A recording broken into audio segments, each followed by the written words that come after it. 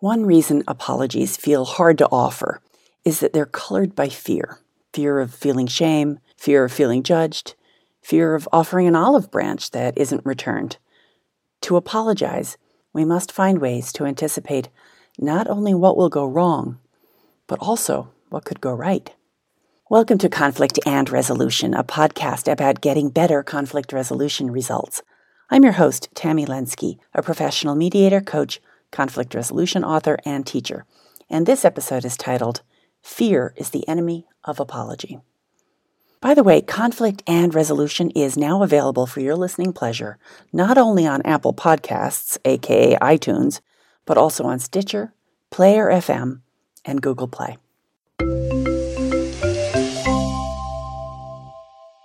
I have to apologize to someone tonight. I spoke meanly to her. The underlying message I wanted her to hear was lost in my frustrated delivery. I turned my other cheek one too many times, and finally I snapped at her instead of gathering my thoughts and finding a better moment. I pride myself on having cultivated a greater ability to turn the other cheek, but there's a downside to that acquired skill, it turns out. Things gather. As I contemplate the apology, I notice that fear colors what I'm anticipating may happen. All the images in my head cluster around fear. She will lash out. Others will hear. She will not accept the apology. She will write me off. She will be holier than thou. She will insult me as someone who cannot walk my own talk consistently. I will feel shame. 14th century Sufi teacher and poet Hafiz said, "Fear is the cheapest room in the house. I would like to see you living in better conditions." So I tricked my mind into better mental living conditions. I shoved fear mentally into the corner, making room to consider what else could happen.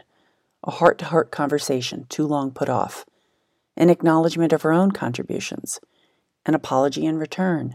I will feel acknowledged. I will feel gratified that I stepped up to walk my talk. But fear slithers out from its corner. I turn again to catastrophizing, lured to think the worst will happen instead of the best. We're wired for this. We survived the lions on the plains by developing a negativity bias, a sensitivity to negative events and possibilities. It's just a bias, though, real but not true. The feeling is real, but the circumstances are not presently true. There are no lions. It is as possible that things will go well as it is that things will go poorly. So why allow fear to inform my decision to apologize? I realize this.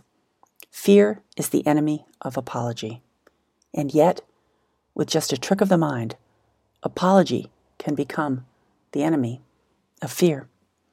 If this topic interests you, you might enjoy a 4-part series I wrote a while back. It's called Stepping Up to Difficult Conversations, and links to the series will be in the show notes.